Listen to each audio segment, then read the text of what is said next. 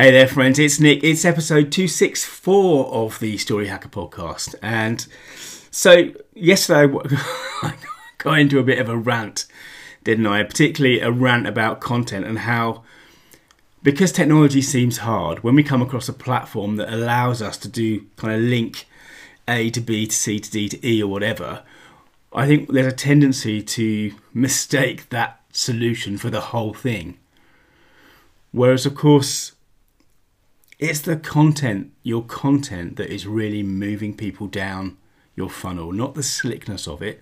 Of course that helps, but I got a bit frustrated, I suppose, that that content was just seen as something you kind of slap into this web page or that email, because we know it's not. You know it's not, because you don't respond to stuff that isn't relevant to you.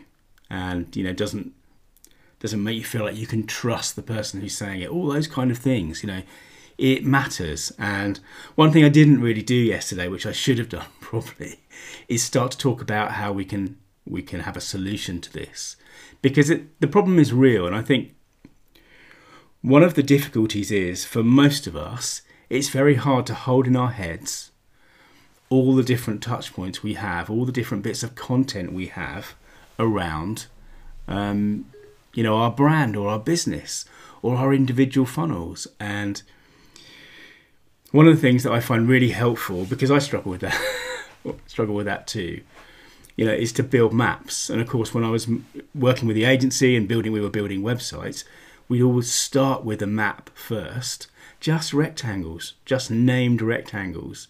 But I still do it now. Obviously I have a website, but I also have email sequences that go out. I have the novel side of my business. I have the this Story Hacker podcast process. I've got maps for things, because I want to remind myself constantly what the process is that my users, my prospects, those people are going through.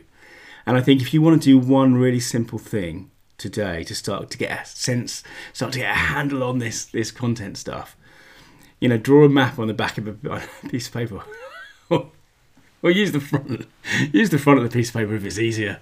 But draw a map of that starts to just sort of sketch out all these different places that your prospects can land, because that's the first step, isn't it, to creating something bigger, like a board in your office that is a printout of the web pages or the emails, that allows you to follow the process, to see where people are going, and just to make sure that content is consistent and doing the two things we needed to do. Remember, we needed to speak with one tone of voice, speak with our brand, and also move people on to the next thing or bounce them off to something else.